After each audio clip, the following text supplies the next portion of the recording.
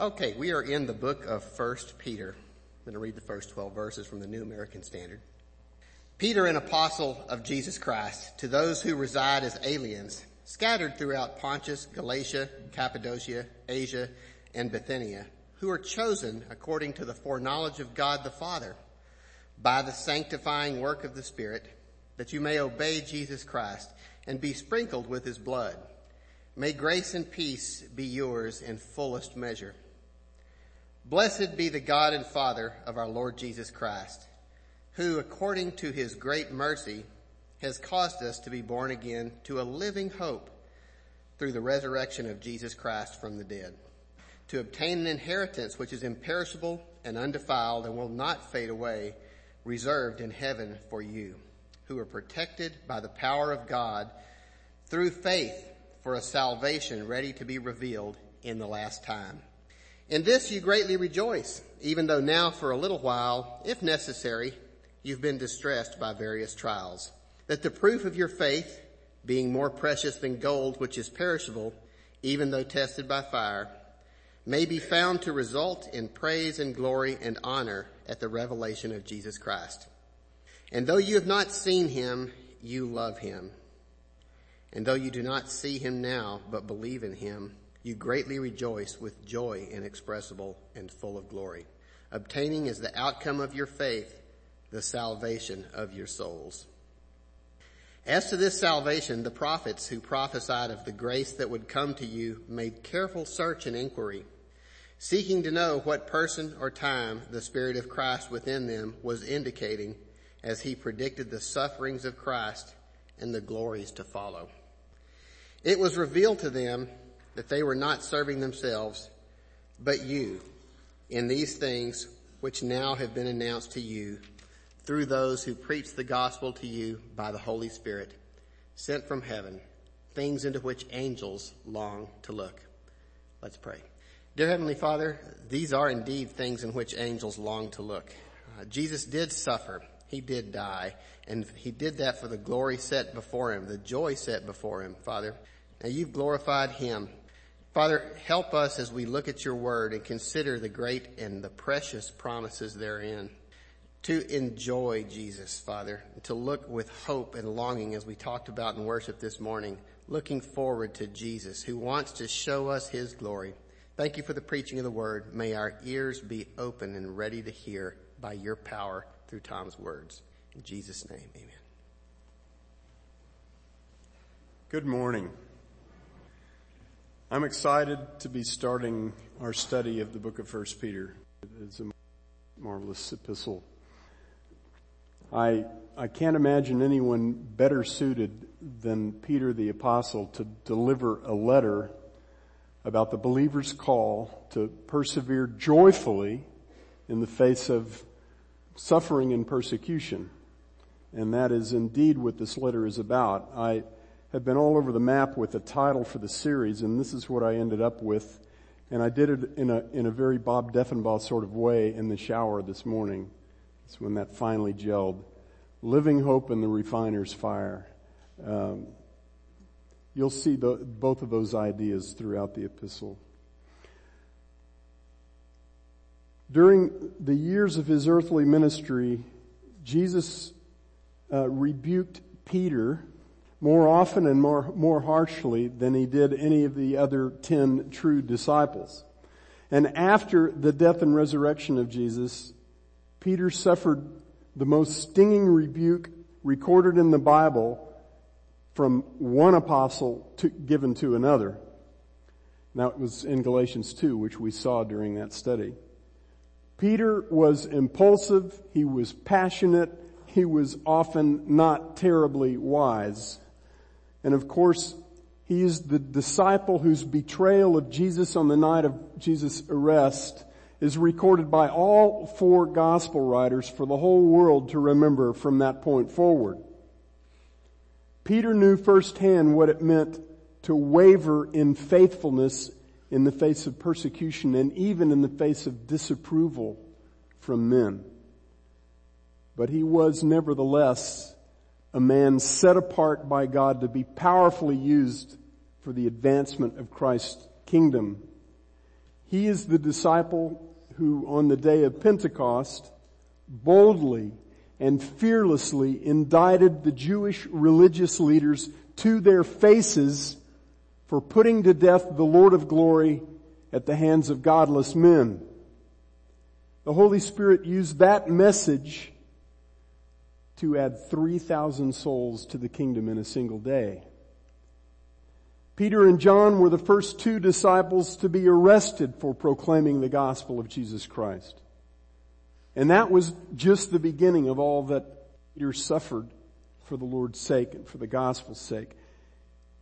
This man knew firsthand the reality of persecution and suffering for the cause of Christ. He knew what it meant to persevere in that glorious cause, and he was ultimately put to death for that perseverance, just as Jesus had told him he would be. Peter was a man like many of us, a man painfully aware of his own limitations and failings. But far more importantly, Peter was a simple fisherman whose life had been utterly transformed through simple faith in the Lord of glory who called him out of darkness into his marvelous light. You and I need to pay very careful attention to the words given to us by God through this profoundly humbled fisher of men. Peter will tell us in the 5 chapters of this short but very powerful letter what you and I should expect life as a Christ follower to be like, and how to live it with power, with purpose, and even with inexpressible joy. I can think of no one better suited to write this epistle, and I can think of no book of the Bible more relevant to the times in which we live. This letter is about a hope that thrives in the midst of the refiner's furnace, a furnace that burns, that hurts. It's not the furnace of Nebuchadnezzar that God kept from even singeing a single hair of the 3 Hebrew youths, Shadrach, Meshach, and Abednego.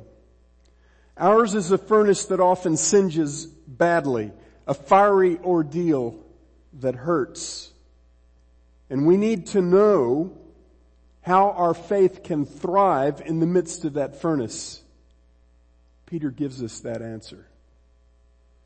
In the first 12 verses of this letter, Peter presents the basis, the defining reality behind the calling that he will lay out throughout the rest of this epistle. A calling to persevere and to rejoice in the midst of suffering. This defining reality that utterly changes the way we think and the way we live is the reality of our living hope. And the foundation of that living hope is our saving God. As I see it, there are 2 key themes that Peter develops in these 12 verses to explain this living hope on which our whole assignment as Christians depends. And while we're on the subject of key themes, I'm going to ask each of you to reach into your pockets and purses and take out the keys that you carry around. And set them right beside you in the seat. Don't worry about making a little noise. That's perfectly fine. I promise we're not going to pass the plates and take up your keys. The first thing that Peter explains about our living hope is the foundation of that hope. What it is that makes our hope vibrantly alive. What makes it life transforming right now. And actually it's not what, it's who. The second thing that Peter will tell us about this hope is the impact of this hope. What our hope actually changes about the way we live. What effect does our living hope have on us? Now, Peter likely wrote this letter just before or at the very beginning of the harsh systematic persecution instituted against Christians by the Roman Emperor Nero persecutions that began around AD 64. I lean toward the likelihood that those persecutions had already begun. And one of the reasons I do is a very interesting reference in the next to last verse of this whole epistle. A reference to she who is in Babylon. I consider that to be an intentionally cryptic reference to the church in the city of Rome, which suffered soonest and most grievously under Nero's persecutions. In any case, there's absolutely no doubt that the believers to whom Peter wrote this epistle initially were about to find themselves subjected not only to religious persecution at the hands of Jewish leaders and religious pagans, but they were about to find themselves subjected to government-sponsored persecution at the hands of very powerful Roman authorities. Persecution that persisted in some form all the way until the reign of Constantine in the 4th century AD. In verses 1 and 2, Peter says two things about those to whom he is writing, his audience. First, he says they reside as aliens, scattered throughout the provinces of Asia Minor and what is now Turkey. The churches in that region included both Jews and Gentiles, but as some of the specific content of this letter suggests, they would have been mostly Gentiles. Peter's reference to aliens refers to their spiritual citizenship. He's pointing out that these believers, just like the believers in all ages, are in the world, but not of the world. He'll say later in chapter 2, verse 11, "Beloved, I urge you as aliens and strangers to abstain from fleshly lusts which wage war against the soul." So the first thing that Peter says about his audience is they're aliens. And the second thing that he says about them is what made them aliens. And here, in the first two verses, even while he's still in the introduction to this letter, Paul begins to talk about the foundation of our hope. And that foundation upon which our living hope is built is our confidence in the God who saves to the uttermost. Peter identifies his readers as those who are chosen according to the foreknowledge of God the Father. If you are a child of God through faith in Christ alone, that is God's doing. God chose in eternity past to save you, and on the basis of that choosing, He brought you to faith in Christ. Now I know that not everyone here agrees with me on the doctrine of sovereign election, and that's fine. There are many Christians whom I love, greatly respect, and who know the Scriptures very well, who understand the foreknowledge of God essentially like this. They believe that in eternity past, God, who sees all and is not limited by time, looked forward through history and He foresaw which people would respond to the gospel with faith through the exercise of their own free will. Then on the basis of that knowledge beforehand, God intervenes now to help each of those people come to faith in Jesus Christ in His perfect timing. They believe and affirm that our salvation is God's work, not ours. We need to all be clear on that. We are not disagreeing with those who are on either side of the sovereign election. We are not disagreeing about whose work our salvation is. But some believe it is the exercise of the person's free will, his own choice to believe in Christ, that determines whether or not God's work of salvation is applied to him. Now, I believe God's foreknowledge of us, upon which Peter says God's choosing for salvation is based, speaks of God's intimate personal knowledge of us from eternity past. And I believe this is in keeping with how Peter uses that same word, foreknow, in verse 20 of this same chapter, when he says Jesus Christ was foreknown before the foundation of the world, but has appeared in these last days for the sake of you who through Him are believers in God. I believe God chose us and He wrote our names in the Lamb's book of life before the world existed. You'll see that in Revelation 13:8 and 17:8. And I believe that He knew those who would be His intimately before we even existed. But whatever you believe about the meaning of the word foreknowledge or about the role of God's sovereign choosing in our salvation, I urge you not to miss the fact that Peter's whole argument here absolutely depends on the rock-solid certainty that our eternal salvation is settled because it is the work of God and not the work of men. The reason that we have a hope that is dynamically alive, that radically transforms the way we live now, is because we have a God who saves to the uttermost. We know that He's going to finish what He started in eternity past. In verse 2, we see that all three persons of the Trinity were involved in God's act of choosing, and that God's choice is powerfully effective. It wasn't merely a choice to expose us to the gospel. It wasn't just God giving us the opportunity to be saved, as I see it. It was God's predetermined intention to save to the uttermost those whom He had chosen. To make us a chosen race, a royal priesthood, a holy nation, a people for God's own possession. Peter says we were chosen according to the foreknowledge of God. Listen to this. We were chosen according to the foreknowledge of God the Father by the sanctifying, that means the holiness imparting work of the Holy Spirit, that we may obey Jesus Christ and be sprinkled by His blood. That's the whole Trinity.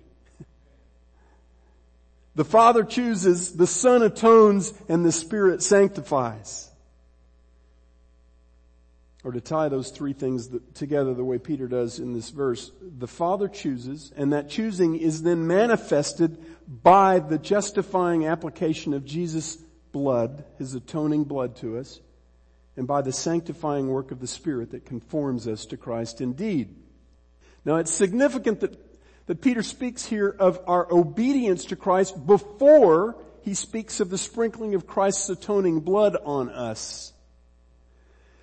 He is certainly not saying that it's by our works that we are made righteous in the eyes of God.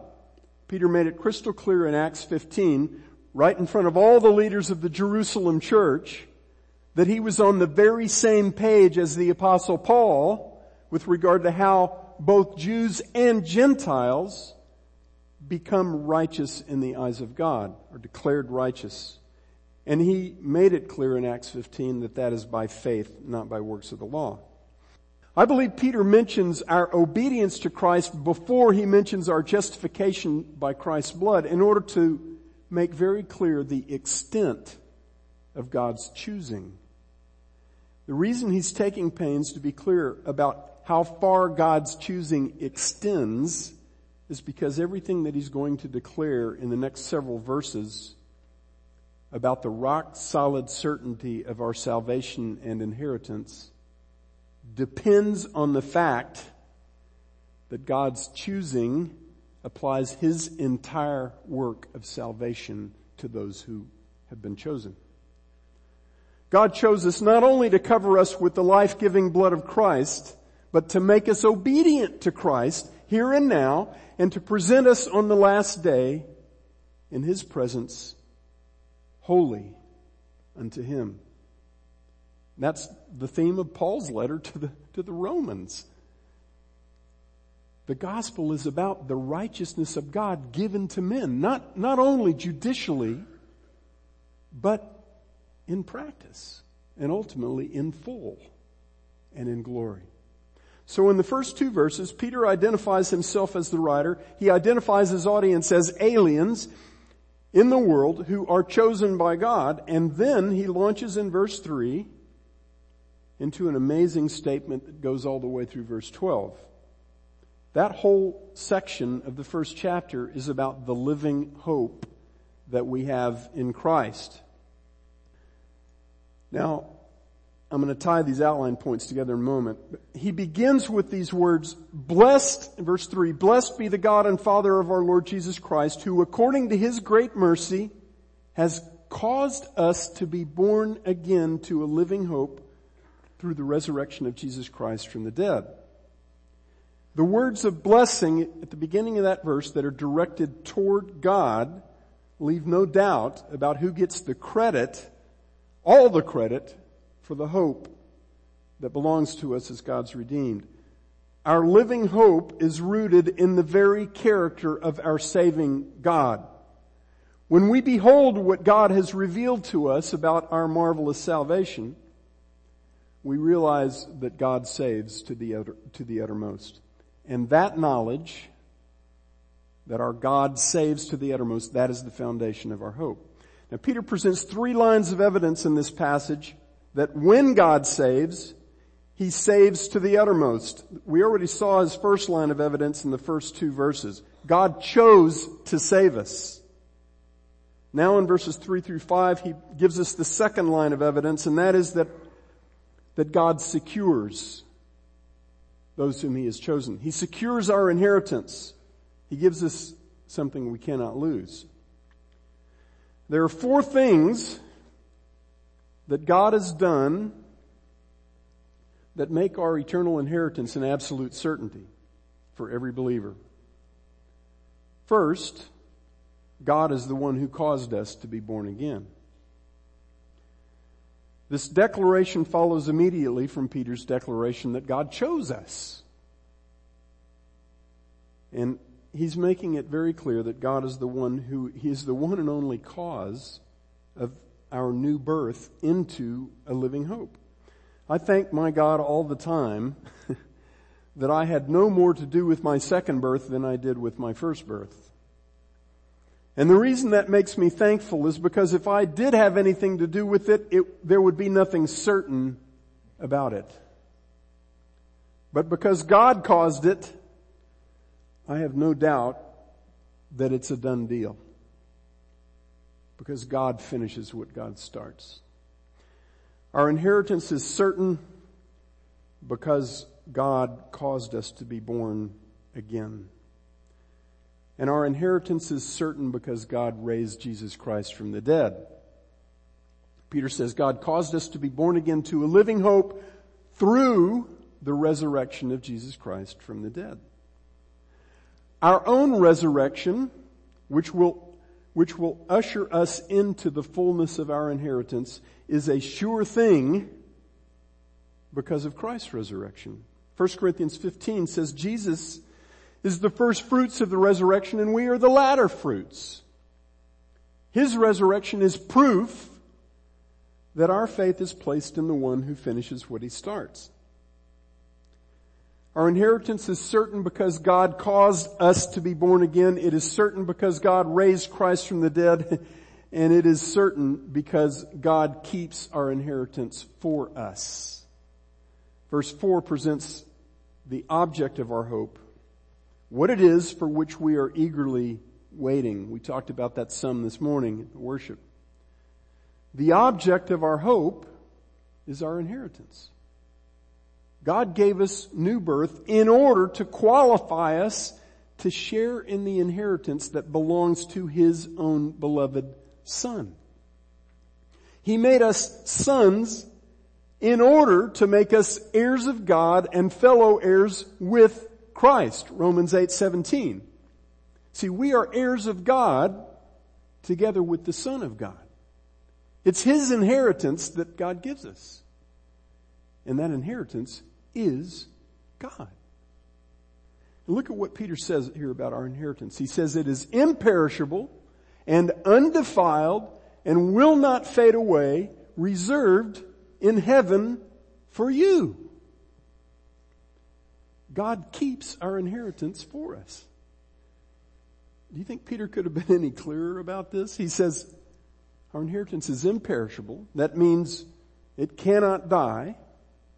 It is undefiled, meaning it cannot be corrupted or changed. It will not fade away, meaning that it remains in full force until the day we lay hold of it. And it is reserved in heaven for you by God, meaning your inheritance has your name on it. And it was God who put your name on it. It's yours. And nothing in all of God's creation can change that if you belong to Jesus Christ through faith. Not only is our inheritance certain because God keeps it for us, it's certain because God keeps us for it. In verse 5, Peter says we are protected by the power of God through faith for a salvation ready to be revealed in the last time. Now the salvation he's talking about that's going to be revealed in the last time, that's the finishing out of God's work of salvation. In the last day, when we stand before Him in redeemed, imperishable bodies, with our sin having been completely put away from us forever, made fit to dwell in the very presence of God. There are entire denominations of Christianity that teach that we can walk away from faith in Jesus Christ, and in doing so we can lose the salvation that we once had. Beloved, if that's true, this verse is a lie. And that means it's not true.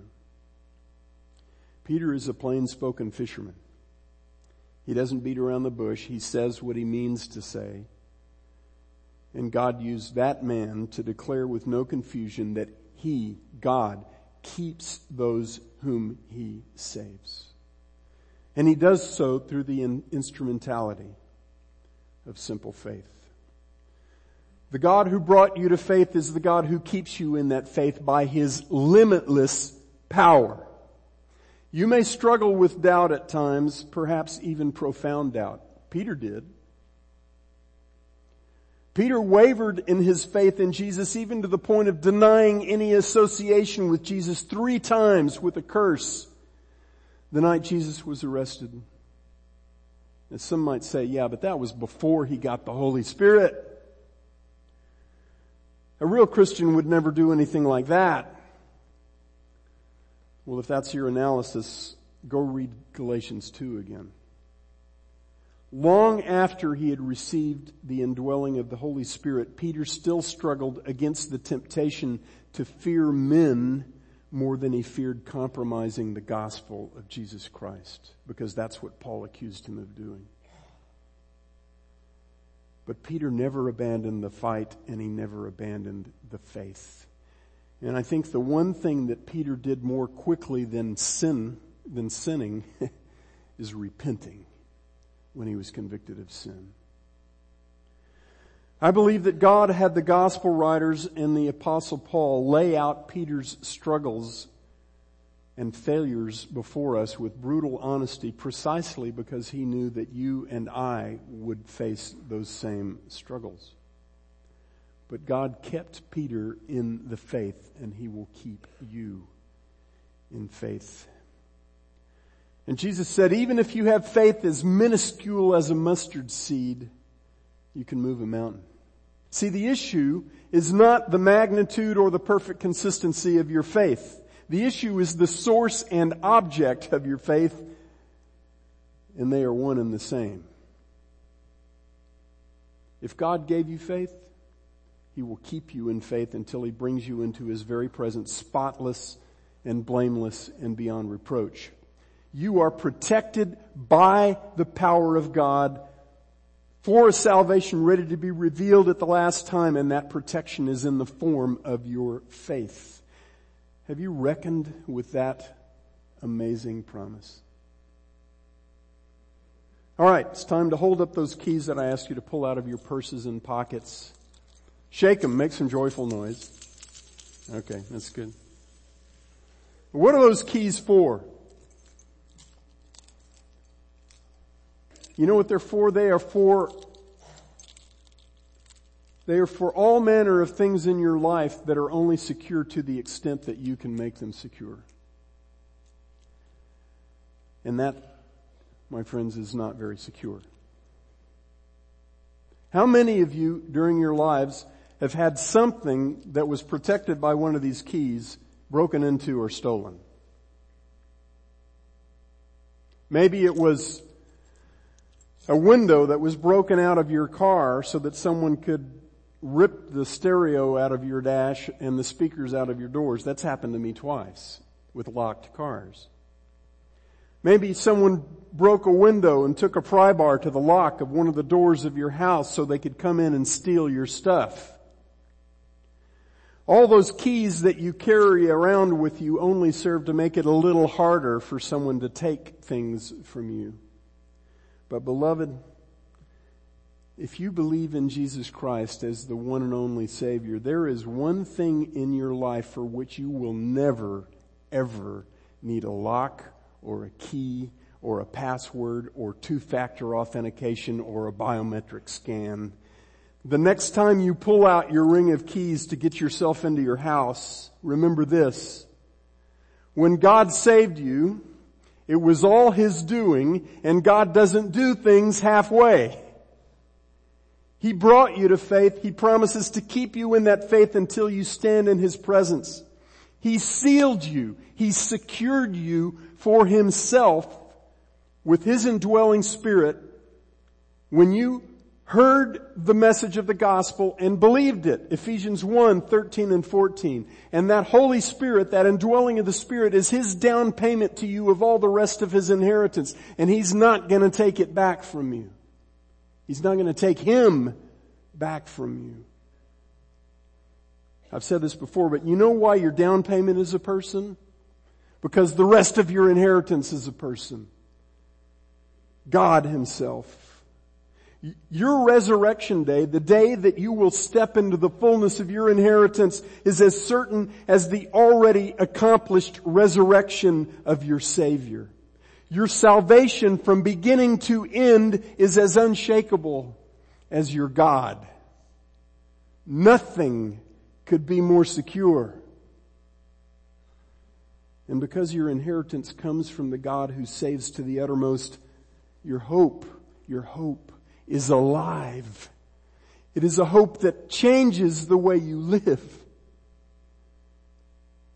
In verses 10 through 12, Peter presents one final line of evidence that God saves us to the uttermost. One more marvelous truth that makes our hope revolutionary and life-changing. And that is that God's plan for our salvation has been in the works from eternity past, and we know that because the prophets of old told us that it was. Peter says that those Old Testament prophets foretold both the first and second coming of Jesus, and when they did, they prophesied of the grace that would come to you.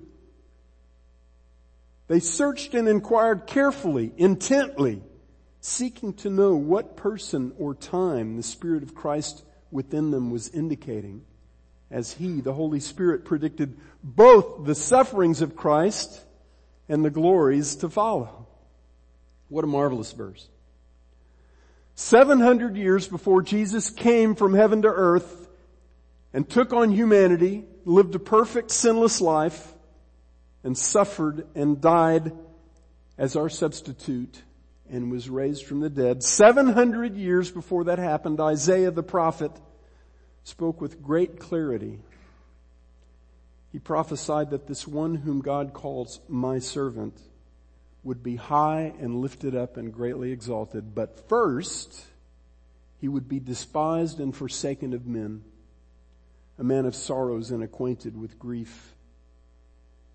He who was sinless would suffer and die as the perfect guilt offering. He would pay the price of our sins, and He would provide the only offering that ever satisfied God's hatred of our sin. He would be buried in a rich man's tomb, and then He would be raised from the dead. And then, because He poured out Himself to death to bear the sins of many, this resurrected servant of God would enter into the exaltation that God had promised to Him. That's the gospel 700 years before Jesus came. 1,000 years before Jesus came, King David predicted both His crucifixion, Psalm 22, and His resurrection, Psalm 16. And according to what Peter says right here, God revealed to Isaiah and David and Daniel and all of the many other Old Testament prophets who spoke of Christ, that they were not serving themselves. That they would not see the fulfillment of these things in their own day, but they were serving us. They didn't get to know with clarity to what person or time their prophecies applied, but we do know. Both men and angels have longed over the centuries to get a clearer understanding of all the precious and magnificent promises that God decreed throughout the ages concerning His Son, Jesus Christ. We do know that person, and we do know the time of His first coming and of His atoning death and glorious resurrection because it happened just the way the prophets said that it would. When we hear the testimony of Jesus Himself and of His apostles, that He came that first time to save us from our sins, to give us His own righteousness, and to make us fit to dwell with Him forever, we know that the hope we have of the finishing out of that amazing salvation is a hope well-founded. Because we know what the prophets didn't get to clearly know. God told mankind what Jesus would do to save us, and He did. He did it. So when He tells us that He's coming back to take us into His presence forever, we know He's going to do that too. Your hope is not based on some kind of 2-minute warning plan that God came up with late as a reaction to the persistent sin of mankind. Your hope is founded on the eternal decree of God revealed through dozens of prophets over 1,500 years. Prophets who would have loved to know clearly what God has made clearly known to you. Here's where we come to the living part of our living hope, the impact of our hope. Because our hope is founded on the God who saves to the uttermost, it is a hope that radically changes the way we live now. In verses 6 through 9, Peter lays out 2 revolutionary ways that this unshakable hope changes us. And these 2 are just the beginning. The whole rest of this letter is about how our living hope transforms us dramatically, how it changes the way we live. The 2 that he gives us in this passage, first, the trials that produce despair in us and in others produce rejoicing in us. Many professing Christians reject, at least in practice, the notion that it's even possible to rejoice in suffering. They're okay with the idea that we can rejoice once suffering is in the rearview mirror, right? Praise God for getting me past that. But if you tell them that we have a compelling cause to rejoice in the midst of suffering, they look at you like you're nuts. And if some professing Christians do that, you know the world does it big time.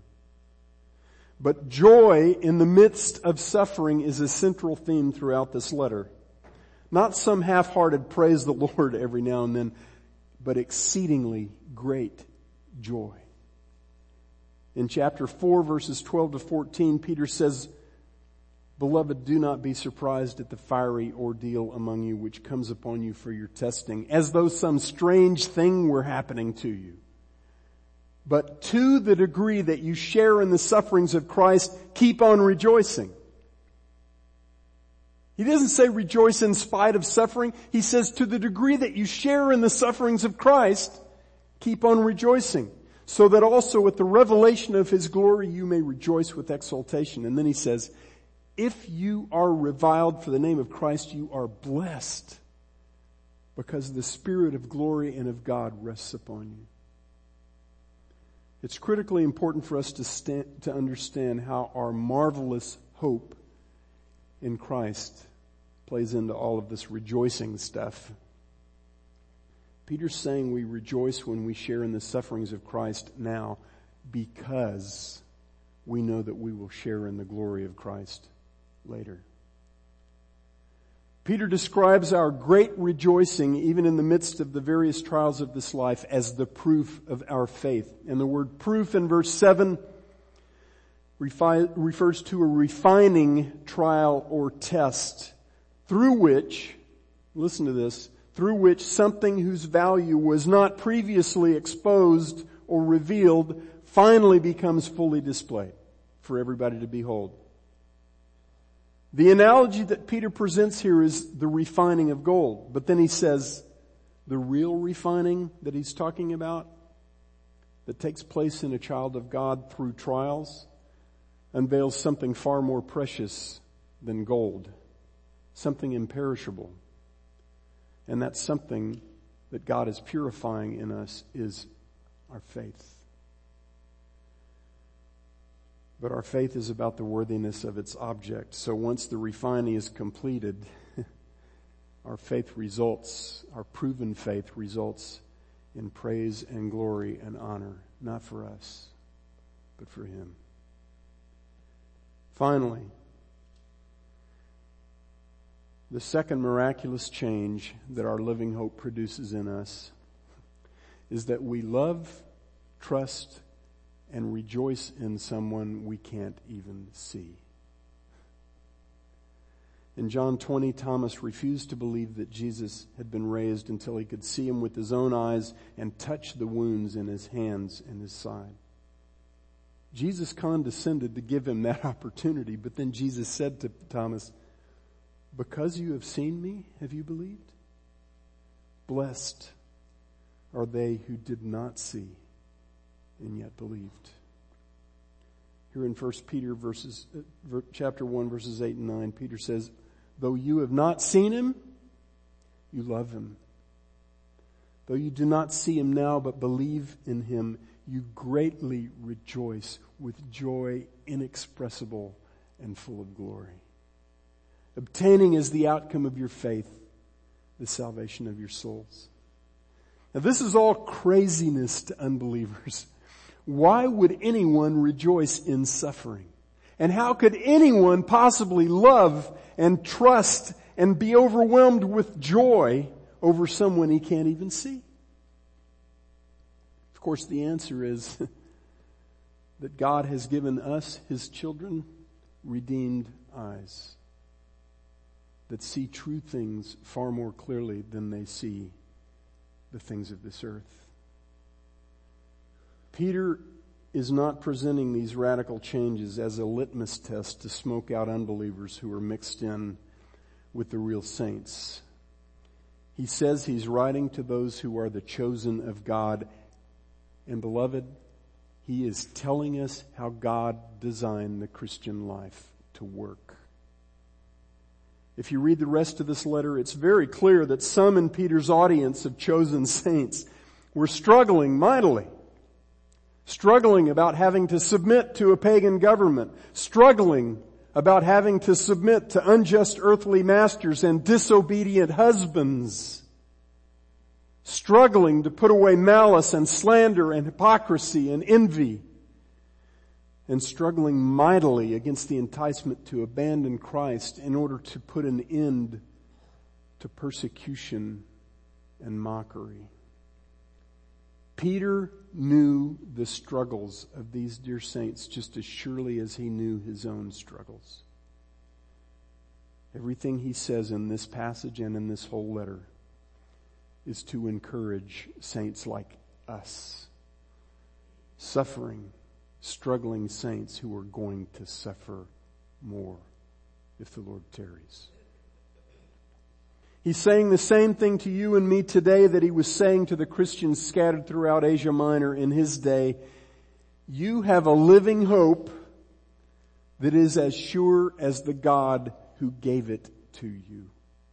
So rejoice! Rejoice with exceedingly great joy today, right in the midst of the refiner's fire. Not because it doesn't hurt, but because Christ's glory is your destiny And there is nothing and no one that can take that away from you. Dear Father, thank you for this powerful introduction from Peter and for this proclamation about the living hope that you have made ours. May we not lose sight of that hope. May we constantly rest on the sure and firm foundation of our saving God. Father, may that be the motivation, the clarity, the confidence that propels us to be useful to you in this world with hearts full of joy. We ask this in Jesus' precious name. Amen.